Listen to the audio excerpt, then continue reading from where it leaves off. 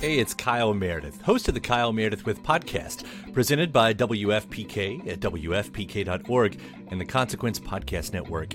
It's a series that puts the spotlight on iconic musicians and actors, inviting them to drop by and talk about their latest projects, whether it's albums, TV shows, films, or beyond. I'm going to say something I don't want to say. Here it goes. Without Spinal Tap, there is no Tenacious D. Whoa! Man!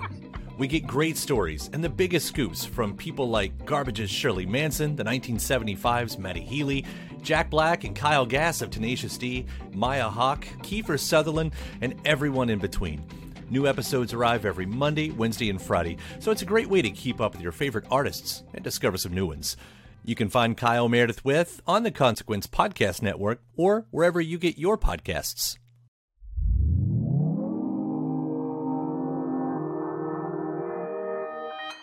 Consequence Podcast Network.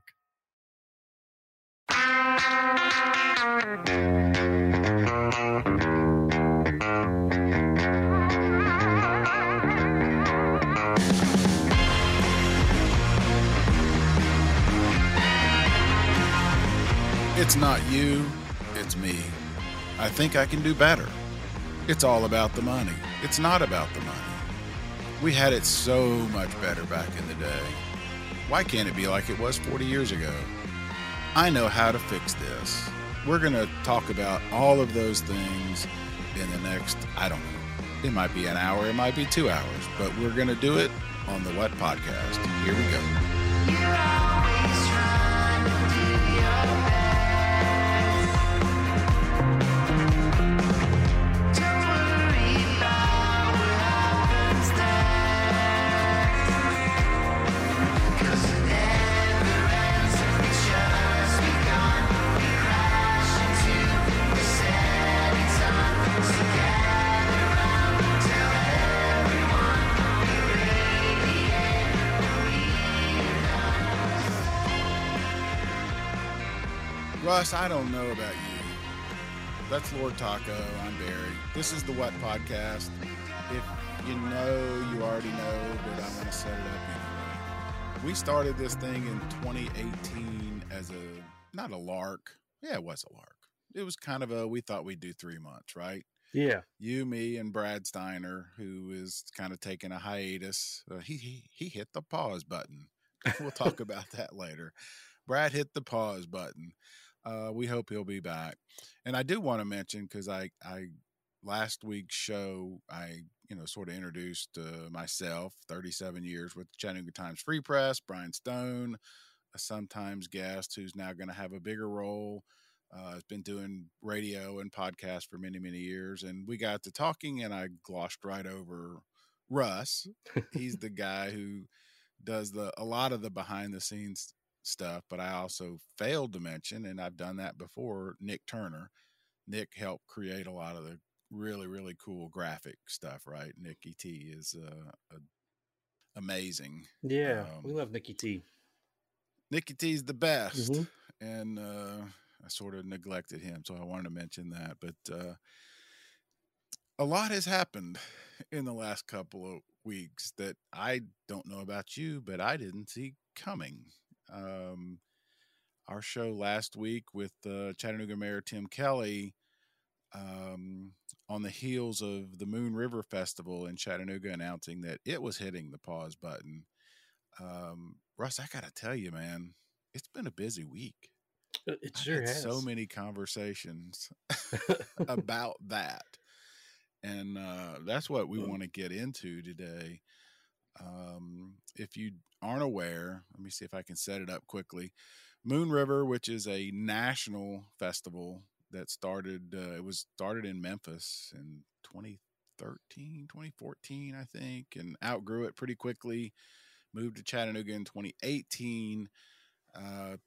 10 to 12,000 people in a Coolidge Park here in Chattanooga, a place that nobody thought could hold a festival. Right, and it sold out. I think, what did we determine? 3 out of 5 years it was here, it sold out. Yeah, quickly. Cool. Yeah, like days. Quickly, yes. When it sold out in days. So it was very popular. Drew about 55% out of town guests. Mhm. So it was a big deal for the city, huge deal for the city. And it hit the pause button. And I got to tell you, the conversations I've had since have been interesting, shocking, scary, good. And that's what we're going to get into. For you guys that are listening, why do I care about a festival in Chattanooga? Because it relates to the music industry, and that's what I want to get into. There's a lot happening. Right. There is It's happening in cities all over the country. right, and ours. This festival is it relates, and that's why. So if you're sitting there thinking, I don't care, I hope you'll stick around because it's relevant. Trust me. So Chattanooga Mayor Tim Kelly joined us last week for an hour on a Sunday, which I knew would be interesting, but I didn't know how interesting. I keep unpacking Oh, it was what he said. great to have him on, and yeah, just like you There's said, a lot of it. yeah. Well, he said, "Find me another mayor who is more supportive of live music than Tim Kelly." Yeah, start there, Mhm. and there is a lot of stuff that he said that you can read between the lines. That's talking about the industry, and the reason I know that is because almost immediately after it aired, I started getting phone calls from people within the industry saying, "Great interview. Here's what you missed. Here's what you got right. Here's what else you need to know," type of thing. And I hate doing anonymous, and I hate doing behind the scenes stuff, but I can promise you, we will have those people on eventually Mhm. because they promised me they will come on. But we got a lot of it right. We got some stuff, wrong, not because we messed up, but we made some assumptions. For example, I think we intimated that the Moon River Festival might go to Huntsville. It's not going to Huntsville, and I kind of let that go. One of the things that, and we've had Drew Holcomb, the co-founder of the festival, on our show several times, right? Several times. He's always been a Tennessee guy. This festival is a Tennessee festival. It's always going to be a Tennessee festival. It's not leaving the state. Need to put that out there. And Drew, I'm sorry. I'm sure you've been grinding your teeth for a week. I mean, I don't know if he listens or not. He may not even be aware, but I assume we're he not listens. the only ones. I assume everyone listens. Why wouldn't they? Exactly. But we're not the only ones who have been, speculating. Yeah, well, it's that it. not hard to, read between the lines and make that assumption because, like we found out, Huntsville has been aggressively attracting music festivals and musical acts to come through there. They want to become like a music city almost.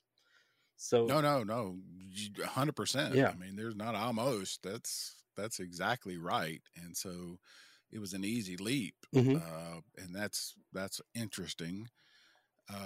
But as I've learned from talking to people, like I said all week, it's an easy leap. And as Mayor Kelly said, you can write a big fat check and draw that festival, Mhm. but it's not as easy as all that.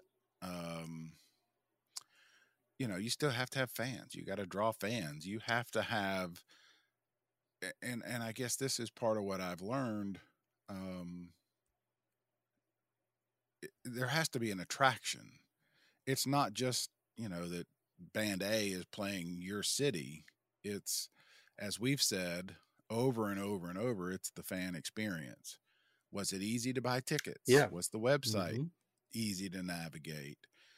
Do I care to go to your city? What else am I going to do? Is it a park? Do I have to drive? Do I have to take a bus? If I don't like the band, can I walk somewhere else and go shopping or get something to eat? I mean, there's so many things. You're right. And that's really, Yeah. And Chattanooga checks all those boxes, to be honest. I mean, it's Checks all those boxes. where Coolidge Park is in North Chattanooga is right in the middle of a great area to walk around in. There's bars, there's restaurants, there's shops. So, and like Mayor Kelly pointed out, Huntsville doesn't necessarily have that. No, and I've talked to people from Huntsville, and even they were like, "We're so excited to have this festival coming," and then they heard our conversation and they're like, "Oh wait, we don't have that. Yeah. We don't have that." So, and then I again talking to other industry, and like I said, you can unpack a lot from the conversation we had last week with Mayor Kelly. And Russ, we kind of talked about it in our introduction, but I didn't dial down when we were talking to Mayor Kelly. That size thing is probably way more important than we talked about. When they moved it to Chattanooga, 10 to 12,000 was the number. That was the boutique number. That was the comfortable number that festivals wanted to hit. It's not enough.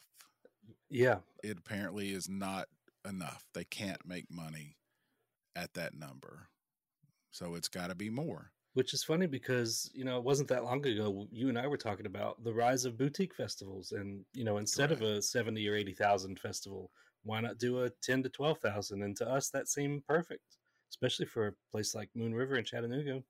I can't imagine wanting that to be bigger, but, at the end of the day, you got to sell X number of tickets to make your money back, I guess. And that's I'm glad you said that, because that's kind of the launching point where I really, when I woke up this morning and knew we were going to have this conversation, I just, like I said, it's been all week. I've been thinking about this. I don't think we intended this show to be sort of a time capsule of festivals, but it has become such. And the more I thought about it, whatever, pat ourselves on the back. I'm going to go ahead and do it. Yeah. Russ has done an unbelievable job of archiving all of our shows, and you can go fairly easily, to the guest lineup and look. But I started writing down some notes, and I alluded to it last week. We've had some pretty cool people on, not just like artists. That always is good, but to me, it's the sausage making stuff. And so I'm gonna ask, if you're interested in this kind of stuff like I am. I just made some quick notes. Russ, you'll remember we had John and Allie. They are promoters. They book acts for C3, and they were on to talk about how much stuff I'd gotten wrong, quite honestly, which I appreciated. It's still, but anyway, they talked about how acts are booked, why acts are booked, how they consider routing, and where they are.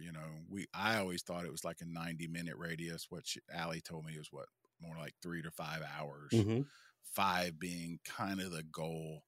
Point being, you don't want the same act playing the same market.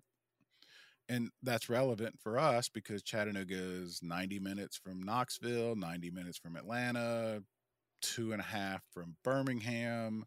Right. Now we're 55 from Huntsville. Yep. We've always existed in this weird Bermuda Triangle of correct big cities that, they don't want to have that overlap when they tour.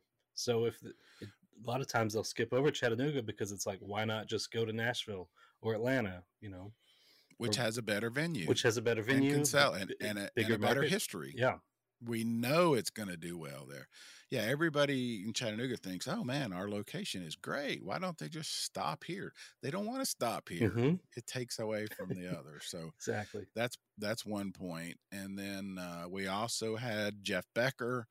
I don't know if you remember him. He's an attorney during COVID who introduced us to the term force majeure. Yeah. Which is that little bitty line at the bottom of your contract that says what happens if the earth blows up, who's on the hook. That was one of my favorite interviews. Me too. I'm like, what the, who, what? Yeah. So that was interesting. One of those things you never think about would ever happen until it happens. Just like we had a few years ago, Exactly. the world ended basically. And yeah, you're right. Who writes the check when that happens? Who's on the hook? And Somebody has to. Somebody has to. Yeah. That's right. And that kind of came up, well, it did come up 2 years ago and last year with the Moon River again, when the rain, Right. They lost money. Well, no, they had insurance.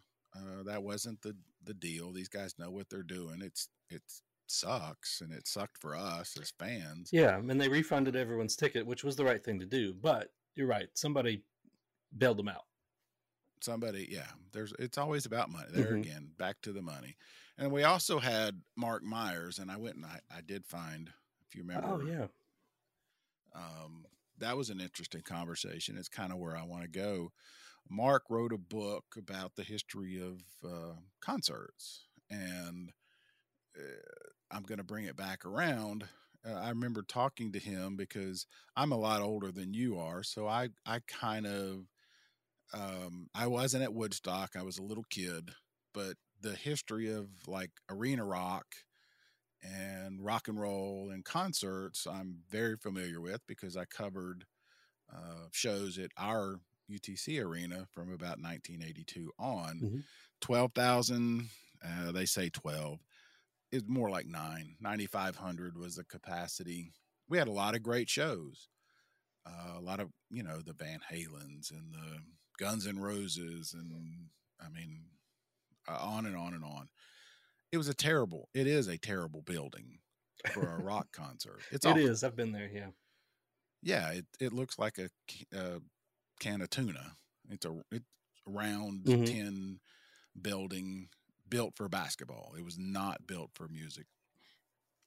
And I bring it up because in the last week, when all this is happening, people are, with their nostalgia. Oh, I saw so many shows. Why can't why can't UTC? Well, the industry has changed, and that's truly the point. We were lucky to get those because we had people who wanted to bring those shows in here, and they did what they could to bring them, and God bless them, and thank you. I saw some unbelievable Motley Crue in there. Was amazing. On and on and on. But it is a bad venue. It also doesn't have parking for the promoter, and it doesn't have alcohol sales. So the promoter only can make money on tickets. I won't get into all that, but it's a key component. The promoter has to make money, right? Yeah. 3 things: parking, concessions, and tickets. That's how they make money. If you eliminate 2 of those, they're not making any money. The other thing is there aren't as many individual promoters as there used to be. Like it or not, Live Nation is the 800-pound gorilla. Yeah. And there's only a handful of them. And Mayor Kelly even pointed that out last week, that, the lack of competition. There's so much, if you will read between the lines to what Mayor Kelly said, it's all there. Trust me. But yeah, there's these guys are in it for business. They're not in it so that Chattanooga can feel good about itself. That's the other thing I keep hearing. If only people cared, they would do this. It's a business, right? And they're not coming here if they can't make any money. Right. And a lot of people forget Ashley Capps, who is the AC Entertainment, which started Bonnaroo, used to book those shows. He's been doing it a long, long time. He didn't just suddenly get smart. What was it? When did AC kind of take over the Tivoli and the auditorium? 19, 18, 17? It was before COVID. Yeah, right? It was way before COVID. You're right. Yeah, I'm sorry. I can look that back up. But he didn't just suddenly get smart. And right. The city didn't suddenly get, hey, we should probably talk to Ashley Capps. He'd been doing it a long time and failing. and having success. Mhm. He brought a lot of shows to the Tivoli and the auditorium. Some were successful, some were not. But that was the point. It was always kind of a iffy situation. Who, by the way, You we've know, had Ashley Caps on the show. He was what, second or third guest we've ever had? willing, he's Yeah. been on 2 or 3 times, Mhm. I think. Yeah, I'm glad I want to bring that up again. Sort of my history. Part of what I want to do is kind of the Mark Myers thing, the history of this stuff. So we had a lot of good shows at the arena, but they were hit or miss.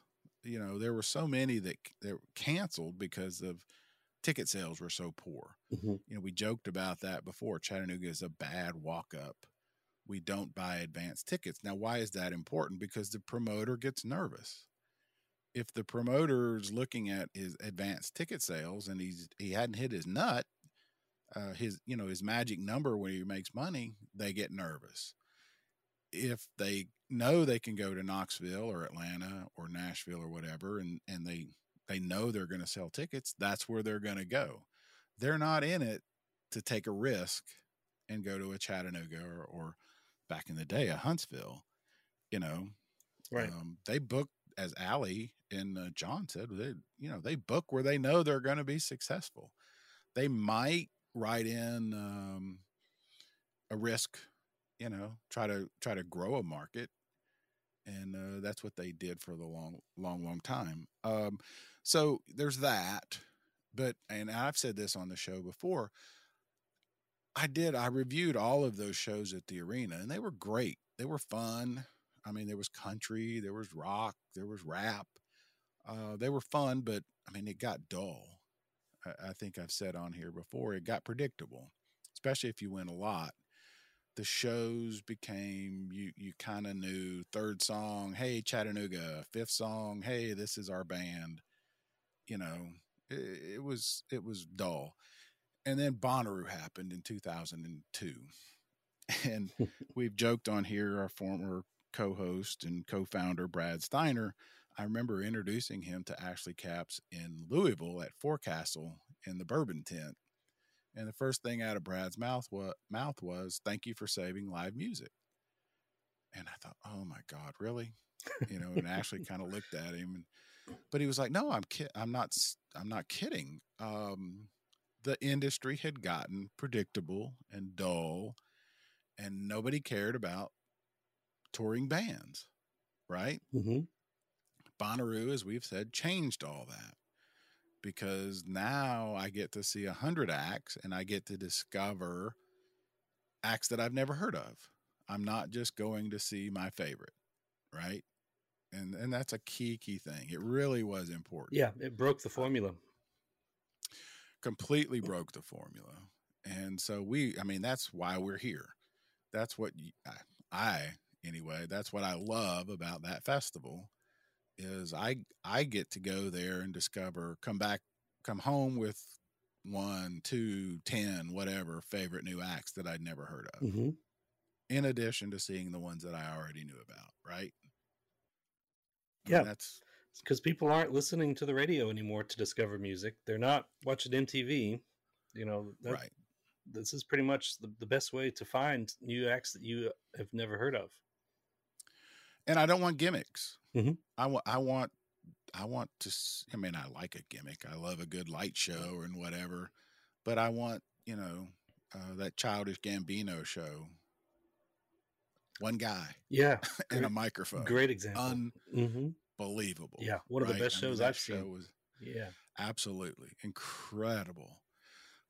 Brandy Carlisle on that Sunday Father's Day morning was amazing. Those are the kind of things.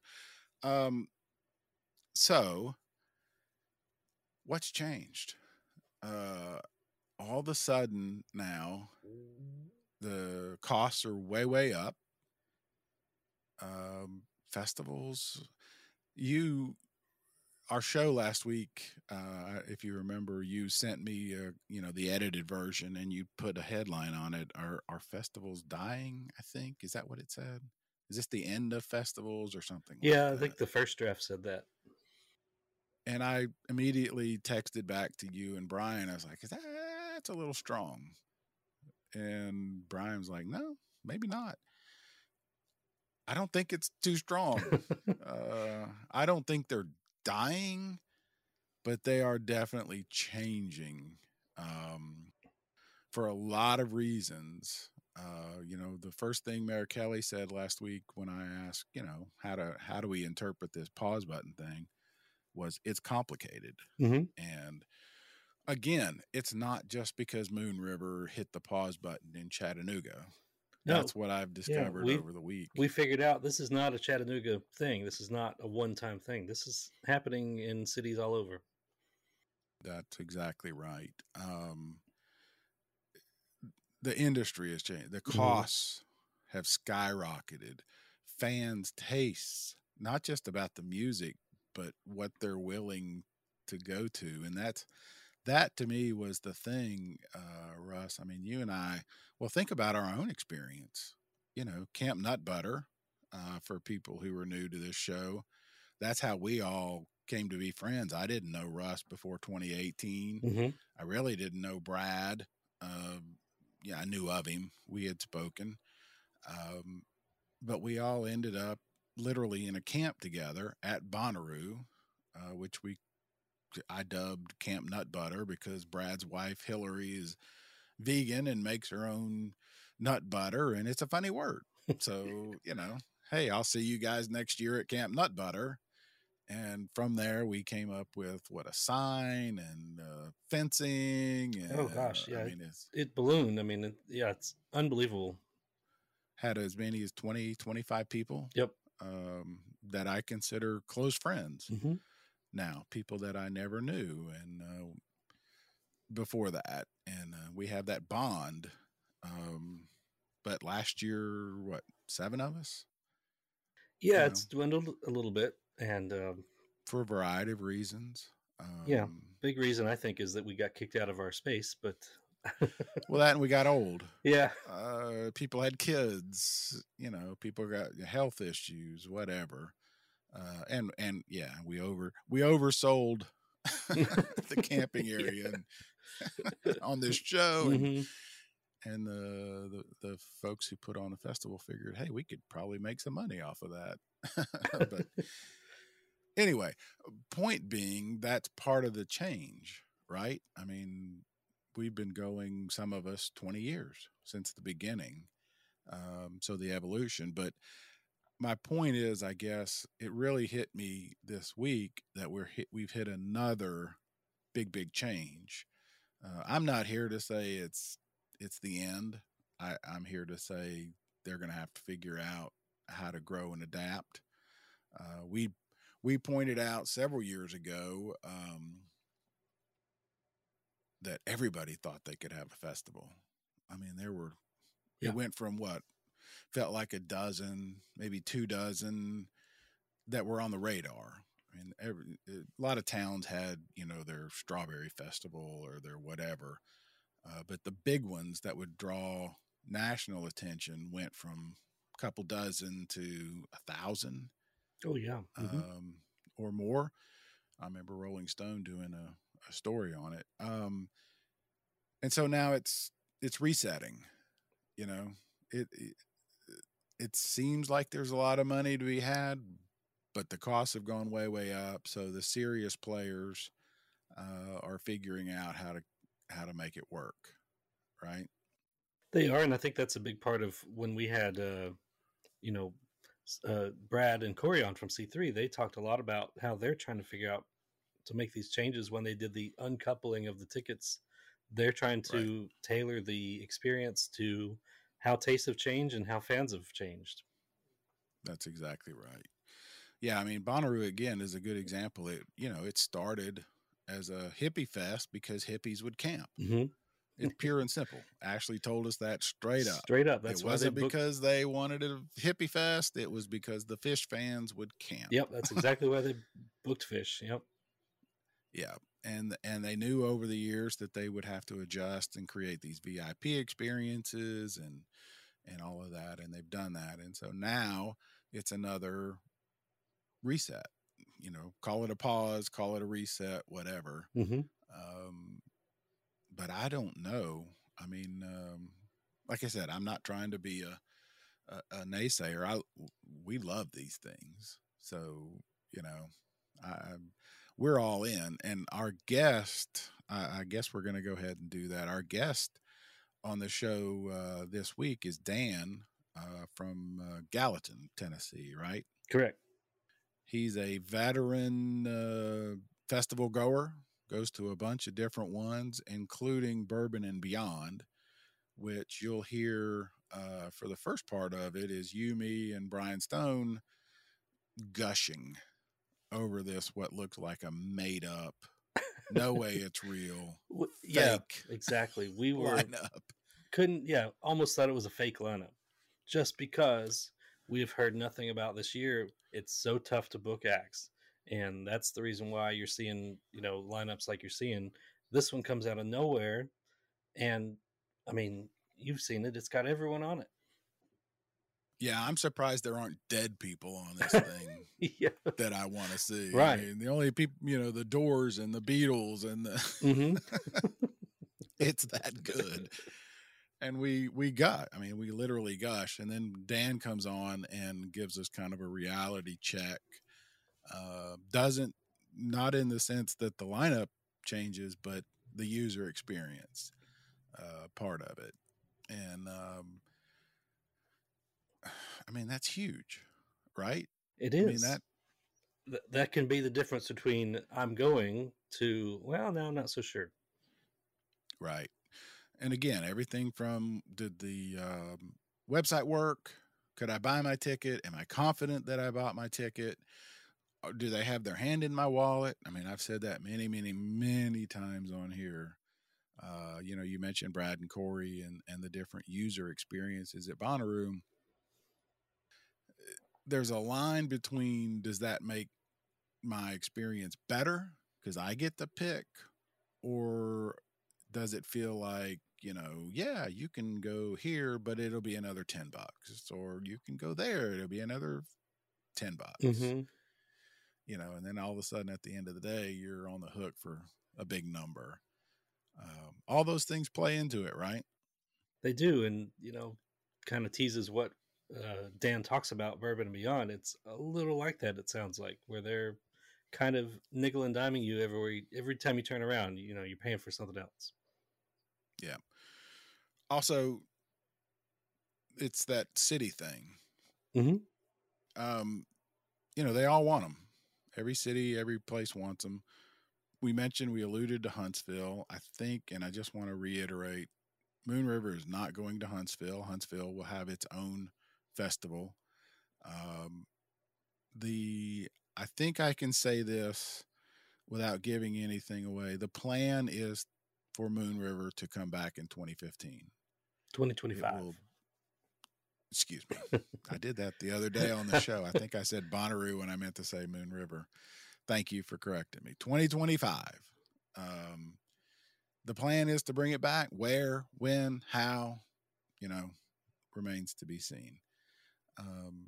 Right. But so I think we went from being not so optimistic that it's coming back to now I think we kind of are optimistic that it's coming back. Yep. If they can make it work. 100%. And then that's, we made a big deal of the pause thing. Like, what does that mean? The thought process is, that's just, like I said, it's not you, it's me. Yeah. To make you feel good. PR speak. Yeah. But exactly. But everybody that I've talked to is confident that they are trying as best they can. But again, it's that whole, we're going to have to figure out where the industry is going type of thing. And I think that's the point of all of this. So, all right. So here we go. We're going to hear from Dan, who is a, regular festival goer. And he's going to tell us his experience at Bourbon and Beyond in 2022. Without the ones like you, who work tirelessly to keep things running, everything would suddenly stop. Hospitals, factories, schools, and power plants, they all depend on you. No matter the weather, emergency, or time of day, you're the ones who get it done. At Grainger, we're here for you with professional-grade industrial supplies. Count on real-time product availability and fast delivery. Call, click Grainger.com, or just stop by. Grainger, for the ones who get it done. Music festivals almost universally will agree that the 2020 Bonnaroo lineup was the best lineup ever. And of course, it didn't happen because we had a pandemic.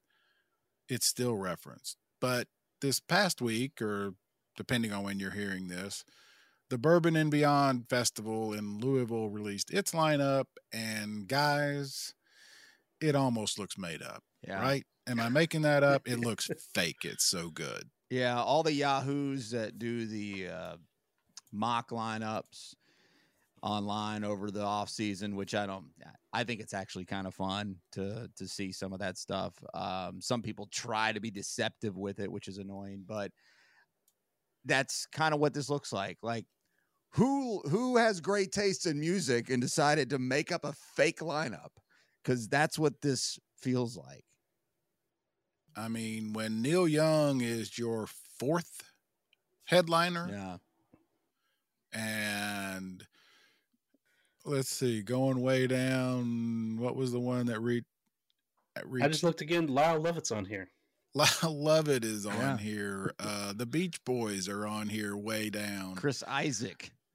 Devin Gaffillion is, 8 rows from the bottom. And when your top two, coming from just my personal preference, when your top two headliners, I really couldn't care to see at all, but still love every second of everything I see here, meaning Zach Bryan, which is one of the biggest artists in the world, and Dave Matthews, just because I've seen him a lot. I'm not a hater. I am. Okay, well, I get it. Trust me, I get it. But just like normally, if the headliners don't grab you, even the undercard is difficult for some to get excited about because these things are expensive and there's a lot that goes into this, and you want the headliners to be something that you're interested in. In this case, in this lineup for Bourbon and Beyond, it doesn't matter. Like, correct, who's where or what line you're on. First of all, this is one of the more different posters we've seen in that there's the top line and then every other line all the way down is almost the same size. Yeah, like as true. opposed to the gradual dropping. I don't know what, it's just an observation. I don't know what it means. Probably nothing, but it's crazy to me, this lineup. It speaks. Anybody on the undercard could be a headliner anywhere else. It speaks to me, to anybody watching here.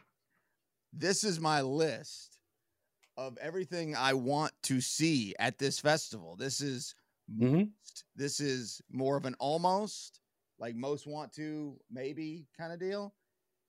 I have never seen a lineup where I would write down that many bands over the course. That's a full sheet of paper. If I filled out this many bands that I wanted to see at Bonnaroo any given year, it would be a 2 or 3 year conglomeration. This thing, it just depends on who you ask and everything in life. This lineup is crazy good. You could see everyone on this lineup and feel like you've had a pretty good lifetime of seeing the bands that you wanted to see. This is 3 or 4 festivals. It is absolutely mind-blowing the more I look at it. And it is the ultimate undercard festival lineup, I would say. Mm-hmm. But man, it just keeps going and going. It's the Energizer Bunny. You just keep looking and they keep the line by line by a line. And it's just like, and then it gets down to the bluegrass section. I didn't even write any of that down. Yonder Mountain String Band's going to be there. They're at like the bottom third. Chatham County line. It covers. Barry, are you excited? You love bluegrass. Yeah, your favorite, right? It's but I mean, it scratches that Future Bird, Suzanne Vega. I mean, it's got legacy acts. It's got the bands like that, like Suzanne Vega. Oh, when else am I going to see a Suzanne? You're Vega? not. I know you're not. Larkin Poe. I love Bruce Hornsby. He's on like the 7th line, 8th line, and it's not just Bruce Hornsby. It's with the Noisemakers. It's with the original band. I mean, I don't know how many are original, but with the band. Dinosaur Jr. for those 90s kids.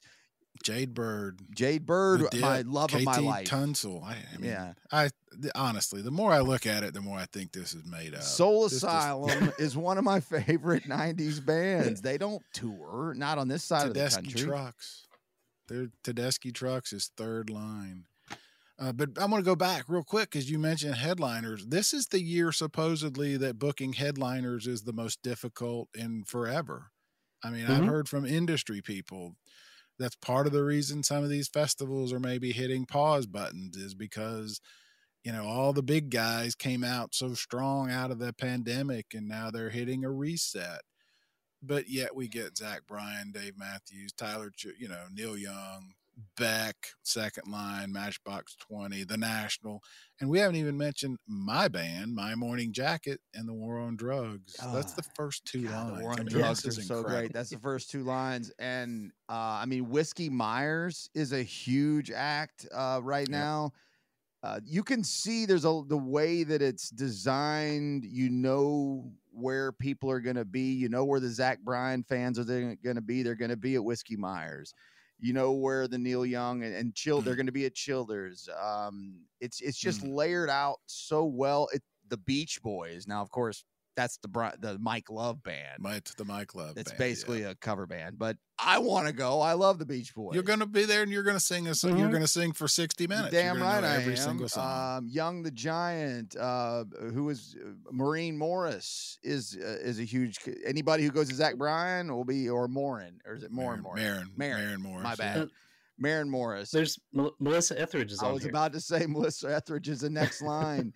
There's even a couple of TBDs on there up on the higher end. Like, if you put to be determined or announced, that doesn't mean that's not some garage band. So they're Alan Stone.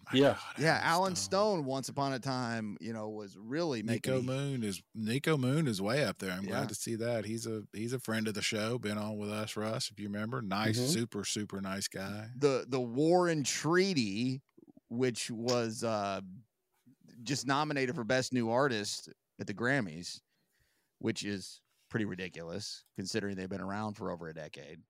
All right, so it's pretty clear. We all agree that is an unbelievable lineup, and it's got us beyond excited. We've already decided yesterday that we're going. Absolutely. But we also have a guest. We're going. Absolutely. But we have a guest that Russ, I think you found, and Dan is going to join us. He's actually been, so we're going to hear from him now, and he gives spoiler alert a little bit. He loved it, but there were some issues, and so we want to hear his take on it, right? So here we go, and Dan from Gallatin, Tennessee is joining us. How are you? Doing good. How about yourself, gentlemen? You like Dan or Daniel? 6 one, half does the other. Dan's probably easier, so let's go with that. Where are you calling? Where are you from? I'm just north of Nashville, up in Gallatin, Tennessee. Okay. All right. So you've been to this Bourbon and Beyond Festival before, right?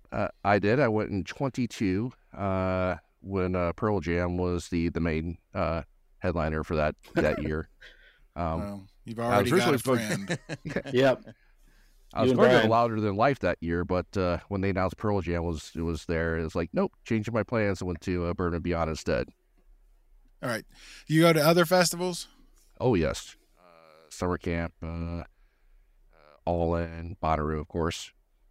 Okay, good. Just want to get some establishment. So we were talking just before you jumped on that this lineup looks made up. It's beyond good. I don't know how they afford it. Okay.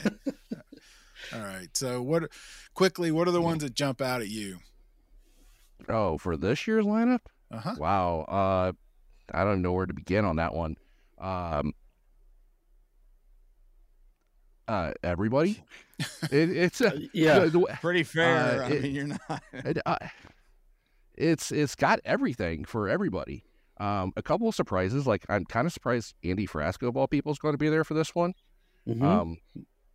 I love Frasco. I love him a lot. I just don't know how his stage presence and act is going to go over at the way this festival's laid out. Okay, we're going to get into that in a minute here. I'm just trying to... But Dave Matthews, I thought he was going to be at Rue. That's a good one. Just it's a lot of for us old people. There's a lot of bands there that are just like, I'd love to go see all this. Yeah, 90s kids are very happy with some of this stuff. That's for sure. Mm-hmm. Oh yeah, absolutely. Are you a camping festival or city festival, or does it matter? Is it lineup? Is it what? You go, I have a lot of questions. You go by yourself? I mean, describe how you do this. Okay, I prefer camping festivals, and that's actually one of the reasons I was excited about Bourbon Beyond, because it was a city festival that did camping. So it was like, that's cool. The execution of the camping's not quite there. It was more kind of an add-on than anything. But I prefer camping festivals. I prefer the vibe of the crowd and everything else. And so yeah, and I normally go, me and my partner, we normally we go check these all out. We've discovered our love of music in 22 festivals and stuff, and now we're addicted and go to as many as we can get. Okay. All right. So do we want to go ahead and jump right in? Describe this festival? Because, well, let's talk first about lineup. How important is lineup to how you choose? If you go to a bunch of them, they're all different, right? And for people who are listening, city festivals are typically, you stay in a hotel, you eat in the local restaurants, the festival gates open at a certain time and they close at a certain time, and so you're in and out of there. Camping festival can be that, but it can also be like Bonnaroo, where you're literally camping next to one of the stages, so it's 24/7. So just sort of setting all that up. Do you have a preference again, and how much does the lineup? You said you like camping, but how much does the lineup play into which one you choose? I would say maybe a 40%. It's a heavyweight, but it's not my determining factor. Mm-hmm. I mean, in some cases, like when they announced Pearl Jam, of course, I was all over that one. But yeah, I would say a lineup is not a driver, as long as there's enough I can groove to. If there's 4 or 5 bands that I can listen to, that makes it worth the ticket price, and so I'm good for that. Okay. All right. So what was it like? Describe this festival? I've been to Forecastle, which is also in Louisville, but it's a completely different festival, right? I mean, it's on the river. I would consider a city festival. We stayed in an Airbnb, but a lot of people stay right in the hotels right there, and they walk, and it's pretty cool. This is different, right? Yeah, it's kind of like a hybrid. So they do have camping there, but it's mostly, I would say probably most of the people are either locals or they're hoteling it. The camping space, it may have been a couple thousand RVs and a couple thousand car campers, and that was about it. It was kind of wedged off into part of the amusement park that's attached to the expo center, Kentucky Kingdom, which is there. So we basically were camping in what would be the parking lots of the amusement park. So there's not plazas, there's not stages, there's not Where in the Woods, there's nothing like Bonnaroo. So what's the camping area? What's its proximity to what we would call Centeroo? Like what's its proximity to where the main stage area is? Are we talking 100 yards? Are we talking a mile and a half? It's about a mile walk. Okay, so it wasn't too bad. The RVs were in the front of the camping, closest to the stages. The car camping were in the very back. There was a single center plaza where they had a single food truck and the only hydration station for the camping area. So you need to take care of yourself in this setup. Yeah. Oh yes. And the porta potty situation was. You never get that right anywhere.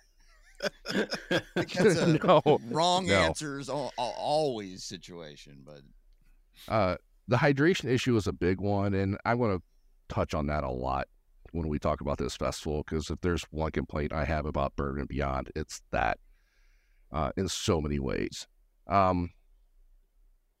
So yeah, it really wasn't infrastructure set up for camping, really. Like I said, the camping was an add-on. You did get access to the bowling alley that was attached. That's right next to there too. Whoa. Well, yes and no. This thing sounds like it sucks. By that, do you mean it had a bathroom and air conditioning, or you went in there to bowl? Yes. So bathroom air conditioning was the big thing, because it was a late September. It was hot as hell that year too. Mm-hmm. And the problem was it was great because they had like a little restaurant there and like stuff like that. Except when you had hundreds of people show up from the campgrounds, they were not staffed for that, and it quickly became overwhelmed. They tried to do, they announced via Twitter or something like that, or the app, that there was going to be discounted bowling for the campers, and we got to the bowling alley and they're like, we didn't agree to that. So I was like, okay. So the good thing about that was it was like a great midpoint of walking from the back of the car camping area to the festival. So if you had to stop, it was a great midway point to do it. Okay. But other than that, the novelty wore off really, really fast after the first couple times. So yeah, it was. You said you're camping in a parking lot, like a literal. You're on pavement camping. Some people were. I was actually in a little strip of grass that was. Also, by the way, underneath the flight path for Louisville International. Oh. So all those FedEx planes are coming in and out of there all day long. Yeah, we can Wayne's World this thing, let the planes fly over so we sit on top of our cars. Nice. Yeah, if you've never been there, FedEx is... I think it's UPS, but yeah, either way, it's cargo plane after cargo plane after cargo plane. It added to a great ambiance. So how many years, question for everybody here, I was just trying to quickly look it up, Google it, and I didn't get a quick answer. How many years is this for Bourbon and Beyond? Is this 4 or 5 years, 3 or 4 years? I couldn't tell you exactly. It's fairly new. Not that many. So they're probably still working through a lot of these growing pains, would be my guess. My first guess, too, is that camping has been a later addition to this. I'm only taking a guess, and I want to hope that's the case. If it's kind of this, what's the word, that the way it's being described is slightly unorganized, or potentially people not on the same page. Because that's every festival, from the one we try to put on in our backyard to the one down by the river. There's always something somebody's forgotten about. There's always growing pains, there's major growing pains, and I'd like to give the benefit of the doubt, because I love this lineup so much, that's what they've been dealing with. But you can speak to that more. But they're charging, if I'm reading this right, it's $300 to camp. I saw that. Yes. Yep, that's about right. That's not the price you'd pay for what you'd expect if it's a add-on. You would expect a better situation for sure, but then you'd expect it to be executed. Yeah. Did you have a space allotted to you, or did you have to find? I mean, with Bonnaroo, you pull in and they're parking you, and you got to set space. I mean, it's like that's what they do for there too. Yeah, they have the same thing. It's the same standard 20 by 20 space that they were allocating off. But some of them were asphalt or parking. Some were on asphalt. Ugh. Wow. Okay. Yeah, would not want to be on asphalt, especially when it's that hot. Yeah, and in September, you never know. I mean, it might not, mid-September, it might not be that hot. Probably will be. Also, could be a hurricane down in the Gulf, and then who knows? Not every tent is designed to, sit on concrete. Dig into asphalt. So, okay. So, all said and done, no, it was still cheaper than hoteling. Way cheaper. Which was one of the reasons that we did it. Coming to Nashville, could I have driven every day? Absolutely. I just kind of wanted the vibes of the thing. That's what I go for. And it wasn't a Bonnaroo vibe, but the camping itself wasn't bad. It wasn't a bad experience. It just wasn't I would not. Camping does not sell that fast. Let's put it that way. Okay. All right. What else? The good, the bad, the ugly with the festival. Other than the camping was good. The lineup was amazing. The bourbon was good, if you could afford it. Yeah. It was great. I had a 1946 Weller with my nephew, so that was probably Nice. would not have the chance to have that pretty much elsewhere. Nice. It certainly makes things better. Yep. They do have seats. You can buy tickets to carry in like bag chairs and stuff like that. And they have areas that are, if you want to sit down and take a chair in, you can. I think it was $10 or $15 a day for a ticket for your chair. Good Wait, side on that for the is chair, or do you just bring your own chair in and pay them to bring it in? oh yeah, you pay and bring your own chair. That's the way I thought it read, and I kind of I rolled my eyes at that. There's a lot, and I'll let you get back to your point. I don't mean to cut you off, but I've not heard a lot of great things about this festival from a logistics standpoint. This is not the first good lineup. If you didn't say it exactly, you alluded to it. There's been really good lineups for this festival. But yeah, infrastructurally, logistically, and I'm going through Reddit, Twitter, social. That's the only measurement that I have.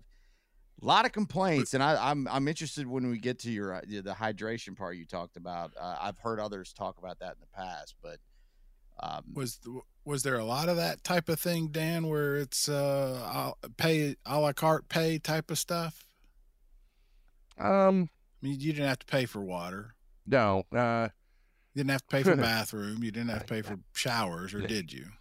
No showers. No, there were showers. There was one shower, except it was broken when we went to go use it, so we ended up just shocking. The one shower was in use, huh? So we just camp showered it. Yeah, the bag chairs. The thing with the chairs it was a great idea if you want to be there in the early afternoons before it got crowded, but by 5 or 6 p.m., those chairs were useless at that point because the crowd was so heavy in front of you. You couldn't sit down and see anyway. Mm-hmm. Logistically wise, they had the bag chair actually was the fastest way to get into the festival because they had like a ton of people allocated to search the bags, the chairs for everyone else coming in. And there wasn't that many people going in there, so it took longer to get searched, but you made it through the line faster than everyone going through the normal gates. So that was kind of weird. Now for $10, you could just ditch the chair and you get in quicker, I guess, right? Yeah. Yeah. So the food was good. They had a good selection of food there.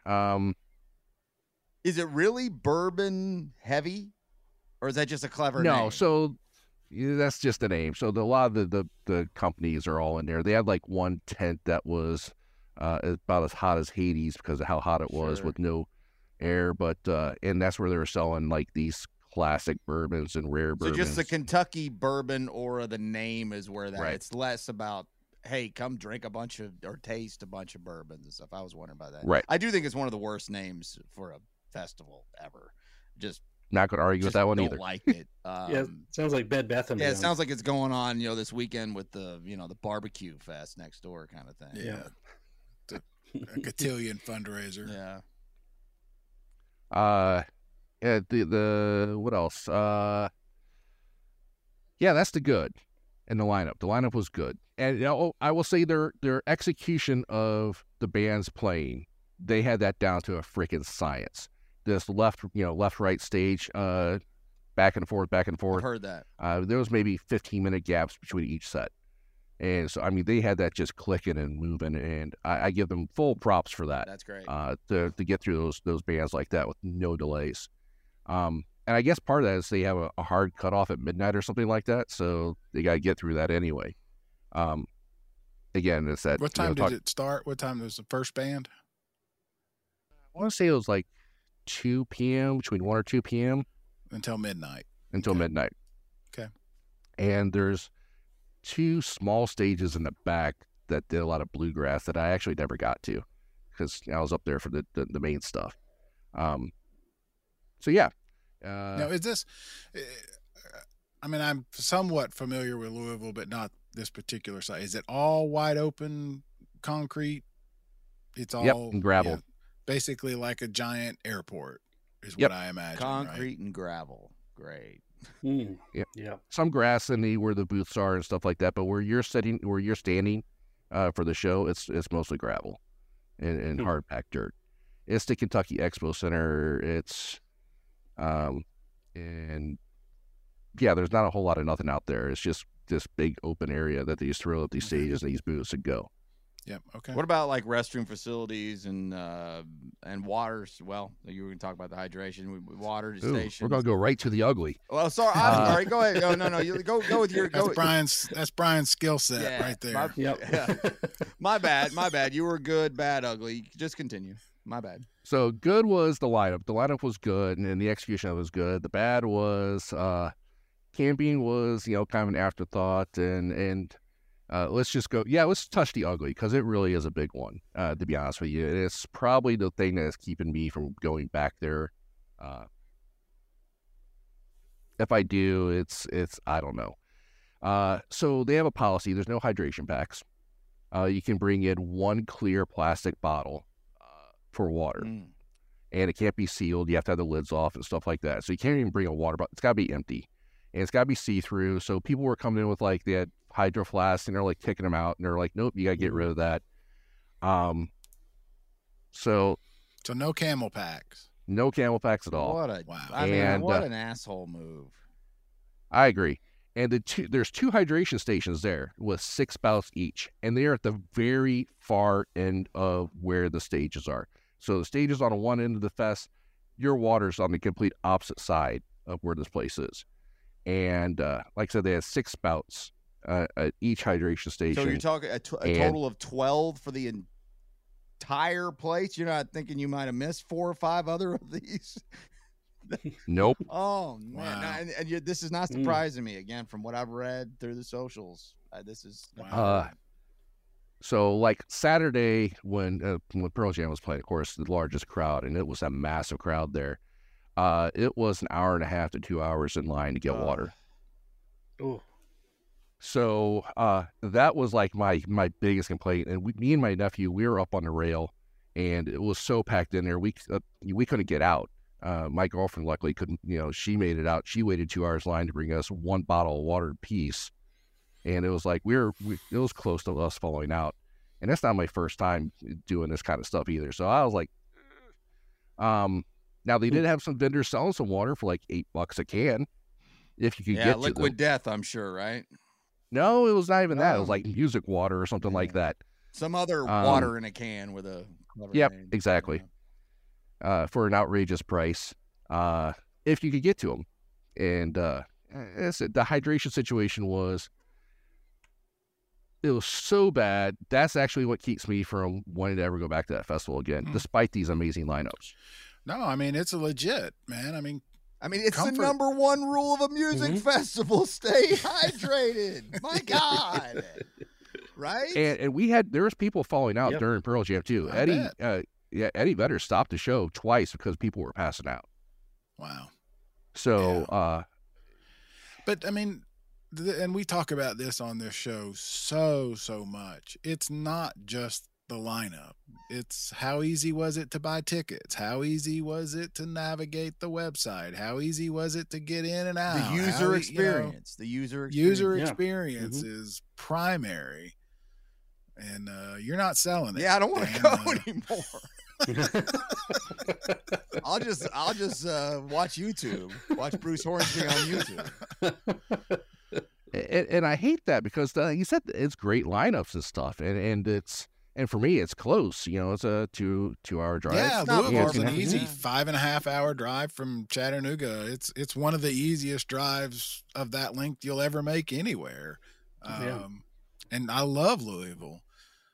So for those who don't know the layout of Louisville, and I've heard a lot about it, is this how far off from like where the downtown, where the river runs through the town? How far away are we talking that this takes place? South about 20 minutes. That's what I was going to say. And that's why I'm afraid I'm going to not even see the cool parts of Louisville if I were to go just to you'll see nothing cool about the Expo Center. Oh, man. No, it's an airport. It's a tarmac, Brian. I mean, it's a freaking tarmac. Wow. I don't know how else to describe it. It's this is where they do a lot of like cattle and horse and like agricultural expositions and the farm expositions. And it's a fairground. It's a paved gravel fairground, basically. Huh. Yeah. Yeah, because Forecastle, as you were talking about earlier, Barry, that's like how our old Riverbend Festival used to be, down on the river, downtown, where the same guy who designed their riverfront designed Chattanooga. Oh wow, okay. Yeah. It's just bigger, more hotels and yeah, Louisville is awesome. The fairground is, I'm not so sure about. Yeah, so in our text thread, when I said I need to go to Louisville at least once in my life, this might not satisfy that. You're not going to Louisville. Man, just label this podcast, "This Festival Sucks." I mean, I'm kidding, not kidding, because geez, the lineup it's incredible. So good. And maybe yeah, that's what a why it roller has to coaster. be. We started out just gushing over every line. Yeah, it's crazy. And to talk about how I alluded to how Frasco, right? And Frasco interacting with the crowd. The way this festival is also very, very catered to the VIP sections, they call it. No surprise there. So the VIP section for standing at the stage is basically, it's the front of each stage all the way up almost to the sound booths. And then that's where they break it off to GA. So if you're GA, you're just in front of the sound tents, is as close as you can get to the stages. If you're VIP, it's awesome. Okay, now we're more interested. Now you're talking. Because that's the only way we're going. Yeah, I would recommend if you're going to do. So if to the you can afford sound it, booth, do the the VIP. sound stage in front of the stage, all of that is a VIP in front of that. Not just like just like a third or 2/3. Wow. There's a great picture. Wow, I probably show it there. If you look online for Pearl Jam, you can see they took a picture of when they were playing in 22, and the delineation where the VIP versus GA is so clear as day, and it's such a huge section for VIP. It's crazy almost how big Eddie it was. loved that. Well, I mean, okay, these are all things that I've seen on Reddit and Twitter and Facebook on the specific festival pages, and then I've also, from a few people here locally who have gone, have talked to me about how great it was. Everything is just in the eye of the beholder, all the different cliches, but I have heard all the things you're saying. And in my mind, Brian, I picture Woodstock 99, which you went to and loved. Well, but that's what I picture. I think to what Barry's talking about, I think you're talking about landscape and aesthetically, because yes, one of the ugliest places in the history of music festivals was a Griffiths Airport, former Air Force base, later toxic waste dump. It was just a big slab of runways and concrete, and it was terrible. This wouldn't be that bad, I wouldn't guess, but interesting though. Were you there the whole weekend? I was. We actually bailed a little early on Sunday because we were just so. We all do it. Yeah, just so worn out by then. Saturday, like I said, Saturday with as hot as it was and hydration and how close we got to falling out on that, we were just worn out. And after doing 2 days of that, I a third night of and that. This was is a just 4 full dayer, right? 4 full dayer. Yep. Yeah. That's a long time. All right. And you went in 22. 22. So we had Pearl Jam, we had Alanis Morissette, we had Jack White. That was a great year. I discovered some bands I wasn't a big fan of, like St. Paul and Broken Bones and Houndmouth, that I'd never listened to before. I came out there, like, those guys are awesome. Half a Crowded House was there. They had a little issue with, I guess, part of the band couldn't get visas, or so it wasn't crowded. Wasn't a crowded. Yeah, house. no, it wasn't crowded. It was just Partial house. Partial too easy. It was Neil Finn and I guess one other, and they did as best as they could for their hour set. I gave them, kudos for that. But Greta Van Fleet was there that year. Jason Isbell, Brandy Carlisle. It was a packed lineup. It was a great lineup, and it just.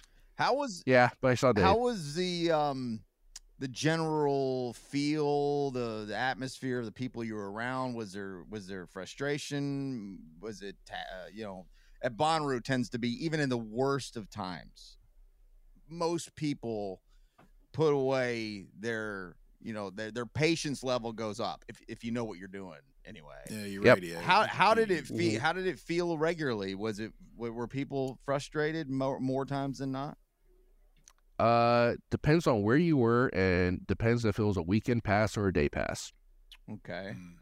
What would be the most depending parts of those 2 or 3 different options? The people that were there for the whole time were a lot more patient than the people who were there for the day. Okay. Makes sense. Typical. Well, the Yeah. day people didn't know what they were getting themselves into, probably. Day people No. walk in and want to walk right up to the front of the stage, Yeah. don't they? Pretty much. Yeah.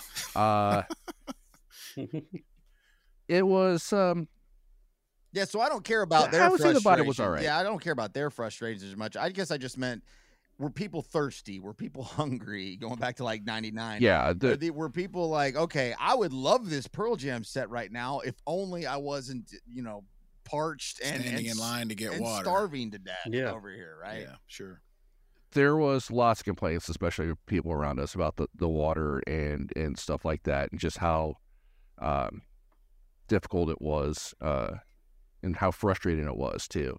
How about concessions you know, and we- lines and just lines for bathrooms, lines for concessions? Just were those pretty bad? Those were all stupid. Yeah, they were all stupid bad. Man. I think what we need to do, and I'll put it out there, anybody listening that went maybe last year, that could speak to, yeah, they fixed a lot of this, or That they would be didn't nice to fix. hear, I'd love yeah. to talk to somebody, and we probably ought to reach out to somebody with the festival, because I don't even know who.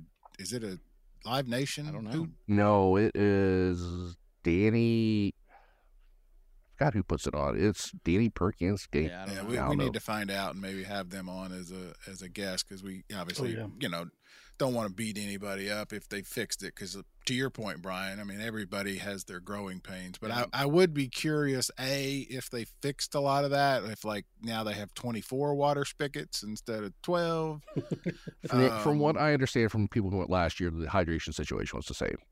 That's a problem. Yeah, see, and that's That's and everything that's I'm going on with unforgivable. stuff I read about from just last year. When I'm thinking like 2,400 water stations is Yeah. what I'm thinking. Yeah. It's just They need to easily quadruple what they have out there, and I I mean, Yeah. And I get that festivals you're didn't trying- used to give water away for free. That is a No, the rather vendors- newer thing. Yeah, the vendors want to sell that water. I mean, and I get that. You want your vendors to make money. I mean, they it's were making about their money. Yeah. It's they about were making their money. I get that, but there is a balance, and you got to take care of your patrons. What's the capacity? Do you even know? Oh, I don't know. It was huge. It was so crowded. I would probably put it. It's probably in the 40,000-50,000. Okay, so it's not Wow. 80. But is it capped? Do you know even that? I don't know. No, it says here they had 140,000 fans. Is that Well, for the whole 82. weekend? Yeah, I wonder who's 2022. doing that math. The Chamber of Commerce or Yeah, I know. Still, though, it's not 40. And it could be all 4 days added up. Don't know that, but interesting. So, what would it take? I mean, obviously, we've just all four agreed the lineup is, like I said, made up. There's no way it's that good. But what would it take for you to want to go back? Fix the hydration. They Just allow that? hydration packs in and fix the hydration situation. Okay, well that's Even All In Indianapolis. So the All In had it at the Indianapolis Fairgrounds, right? Kind of a similar setup. Even they brought in a whole bunch of portable hydration stations that they set up, and they had other water fountains there. And it was an indoor arena and outdoor place. It wasn't even that big, and they had more hydration stations than this place did. So just water. Just give the people water. Just make your money on your sodas and everything else, but at least give them freaking water. Yeah, it sounds fixable. That's fixed. That's It- what I it was should going to say. Mhm. Yeah, that's a fixable thing. Should be. And I know they're not going to, but get some GA up to the stage. I mean, geez, throwing everyone back as far as it was, but that's not a big deal. I'll just go VIP if I was going to go again, because now I know. Mhm. Well, the Didn't know at ticket that time. price, the initial quick glance at everything, and of course, it is the add-ons. It's almost like more that Bonnaroo's doing it like crazy now too. But like the add-ons and it was almost overwhelming trying to figure out what am I buying, what do I get with this. But the initial just ticket price doesn't seem to be that excessive. So I don't know how much VIP would cost. I'm not in the business of buying VIP. Generally, I'll take it if someone's handing it over. But the hydration thing, I mean, especially in the world we're in now, I mean, you don't put on a festival and not provide ample water. I mean, it's just that simple. Like, that's irresponsible. That's borderline liable. That's, there's legalities in that as far as I'm concerned. So, yeah, it would be nice to hear that maybe that's a huge part of the potential upgrades of this year, because clearly the crowd, the excitement for this lineup is huge. Yeah, it's huge all over. The entire city of Chattanooga is going to this. If you listen to Facebook, every person I know in the city of Chattanooga is going. Now that means 10 people are going. But looks like $300 for a GA ticket. Basically, it's a pretty darn good start to me, based on where we're at in the world of ticket prices. Yeah, and yeah, but if you add another $300 for camping, and then they send you to a parking lot a mile away, that doesn't seem worth the money. Yeah. Well, that's what I was going to ask, Dan, because one of the things I've said since the beginning of this podcast is Bonnaroo never felt like they had their hand in my wallet.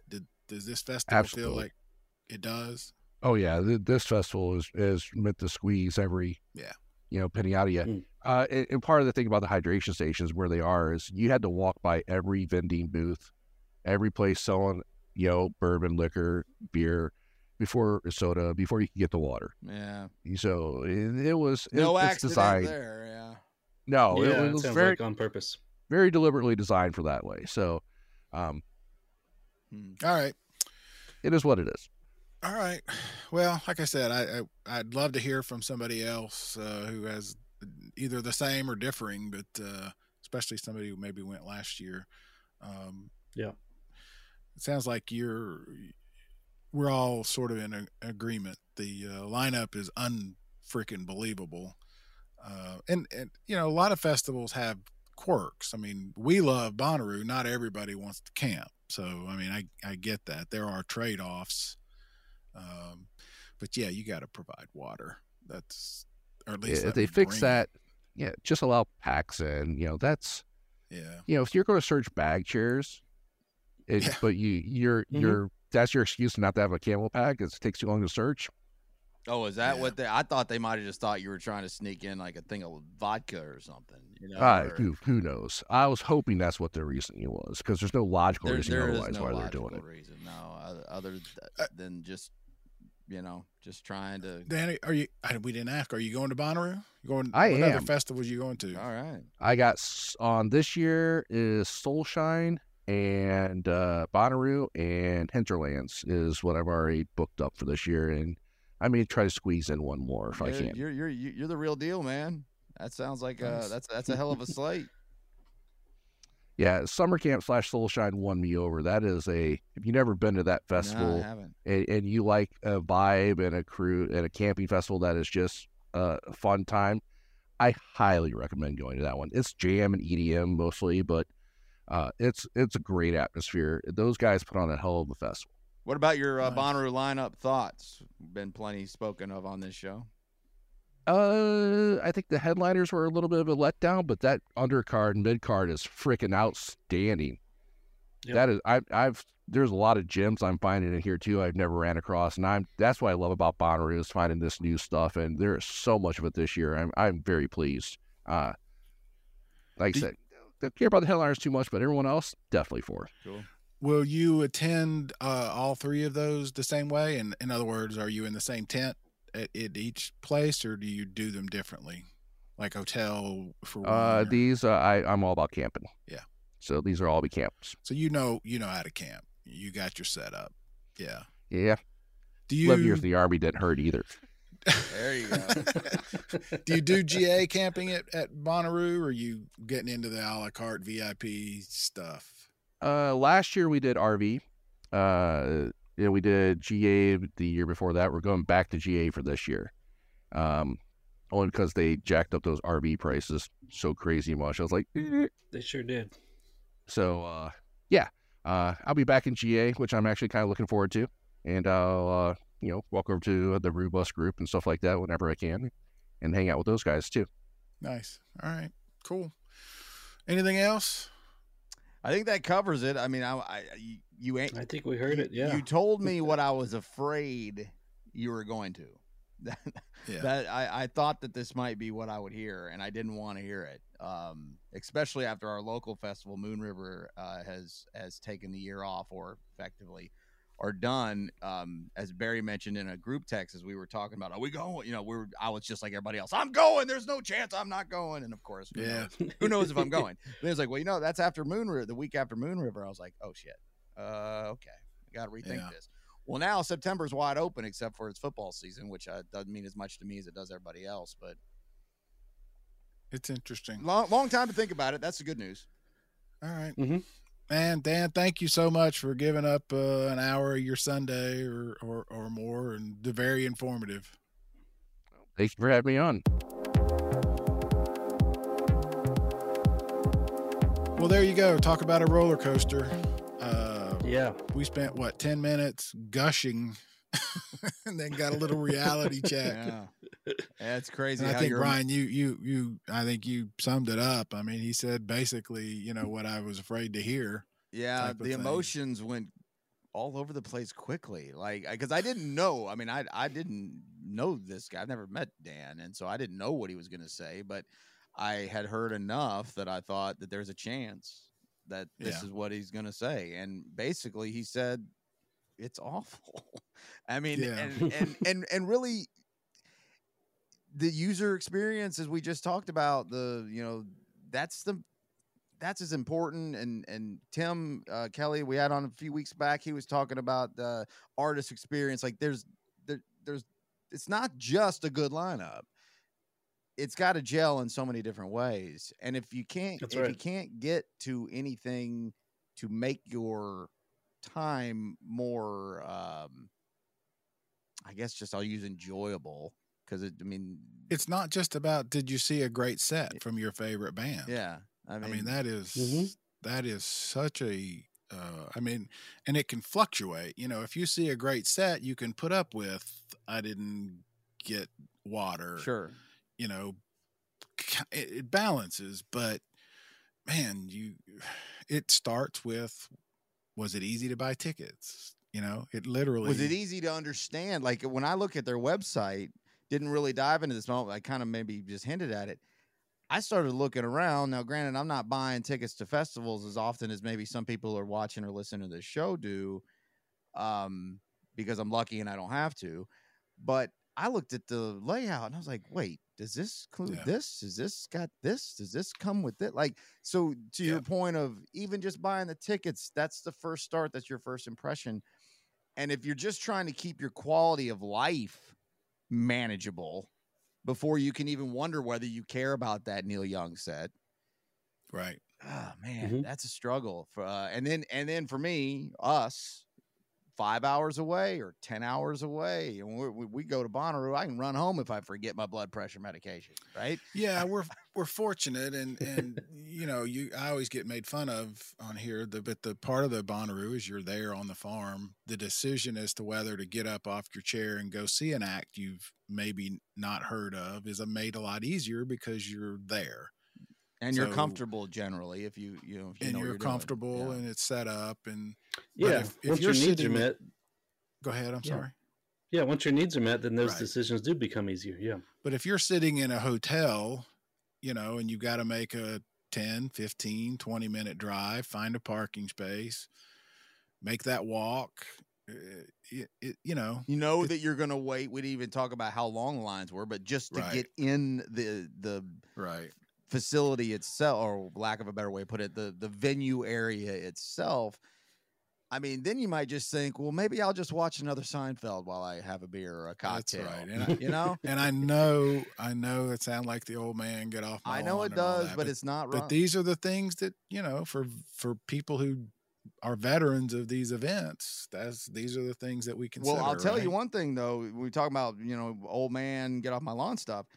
This festival is designed for not 23-year-olds. I mean, Yeah, this is true. a festival. I mean, you don't put Soul Asylum, Sun Volt, Sunny Day Real Estate, Lyle Lovett, Chris Isaac, the Wallflowers, the Fake Beach Boys, Zach Bryan maybe, but Neil Young. You don't put these bands on a list of people that aren't going to want adult comfort. Exactly. Yeah, you know? Right. You're right. Yeah, you're not attracting 20-year-olds. As James McMurtry song, I'm 40 something. I don't even care. All I want is a comfortable chair. Yep, I don't want yep. I don't want a chair at the show. Sorry for that. But same concept is you got to be comfortable or you're not going to have any damn fun. And yeah, you might not miss Neil Young because who knows if he'll ever play again in this area. There's a very good chance he never will. You might not miss that. You won't miss Zach Bryan because he's the biggest act in the world. But all these other bands, ex-ambassadors, maybe that's one, or Melissa Etheridge. Okay, you know what? To hell with Melissa Etheridge. You know what? That we joked a minute ago with Dan about showing up and expecting to get front row right away. To your point, that's what this age group thinks. Think about that. The people going to see Neil Young, if they're just day ticket, they think they're going to show up 20 minutes before, pull in, walk right up, right? And the Karens are going to be everywhere. The Karens and the Kyles are going to be everywhere, and they're not getting there at noon to get a good spot listening to somebody they never heard of. And so that's interesting. You're just going to have to deal with that too. And some people are just never going to be happy. So you got that too. Interesting. Yeah, it is. Yeah, I really want to hear from some other people because this has been a yesterday, like you said, I was texting, we're going. It was a done deal. We were already it was a done making deal. plans. I literally the day that the festival lineup was released, if it wasn't the day of, it was within 24 hours. It was right at the roughly the same time. I got at my day job the request for our time off for the year. And it can be moved. And I pick a week in April, a week in September, and then the Bonnaroo week. That's luckily I've been doing this so long that's my week. Nobody else can have that week. Mm-hmm. Right. And everybody's okay with that. But the other two are flexible. And I picked this week in September. I was like, I'm going. It's happening. Yeah. And now I'm like, well, maybe I'll go to a football game instead. Yeah. I don't know. I don't know. I don't have to know now. That's a good news. Yeah. We'll talk more about it then. But all right, that was good, Dan. Good guess. Thank you, Dan, for your time. Good insight. Yes. Everybody listen to this, like, share, review, do all those things. Thanks to Consequence for having us and being part of their network. And what else? What other business? I think that's got it. If you're here locally in Chattanooga, the Stone on Air podcast. There you go. Listen to Brian Stone. Thanks for Brian for joining us. We'll be back in the coming weeks. We've got more Bonnaroo shows to share. We've got a lot more to talk about. Absolutely. It's festival season. I'm excited. It'll be warm soon enough. We'll change the clock soon when life can get back to some normalcy. Order will be restored soon. Hey, Please. Speaking of cold and rain. And we talk about this a little bit, but look, when we were going through the lineups, we've interviewed a lot of the folks on these lineups, and those shows are pretty evergreen. I think they're not dated, so maybe go back and look. Russ has done a great job of archiving all of our shows, so there's a bunch of people that are at Bourbon and Beyond or Bonnaroo or wherever. And, go check them out. They're good listens. All right, thanks, guys.